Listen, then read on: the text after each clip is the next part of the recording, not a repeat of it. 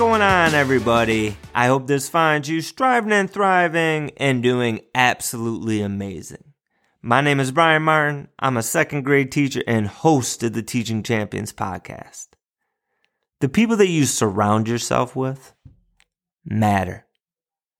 The people you spend your time with, the people you interact with, the people that you connect with matter.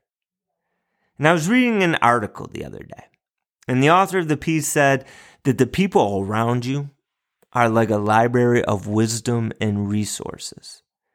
And he said that not all of those books are good, and not all of those books are wise. But if you choose to read that book, it will influence you. Sometimes you realize it, sometimes you don't. The energy those around you bring influences you. The words they speak influences you. Their actions, their habits, these will influence you.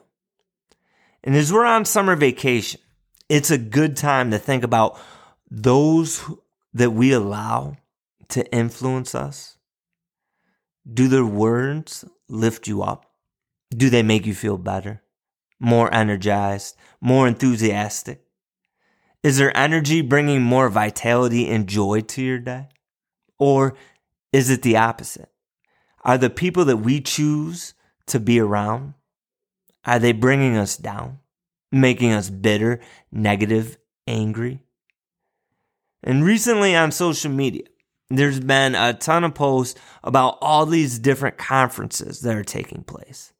And in these posts, you see so much joy and happiness. You see excitement for learning, excitement to connect with educators that share their same enthusiasm.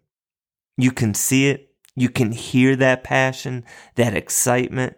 You can see the energy that these people bring out in one another. And think about how that affects them.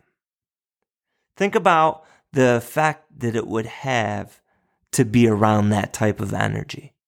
So choose your crew carefully. Know that those around us will affect us, and we have to be conscious which way they do. And it's always a good thing to look in the mirror and ask ourselves, what type of energy are we giving off to others?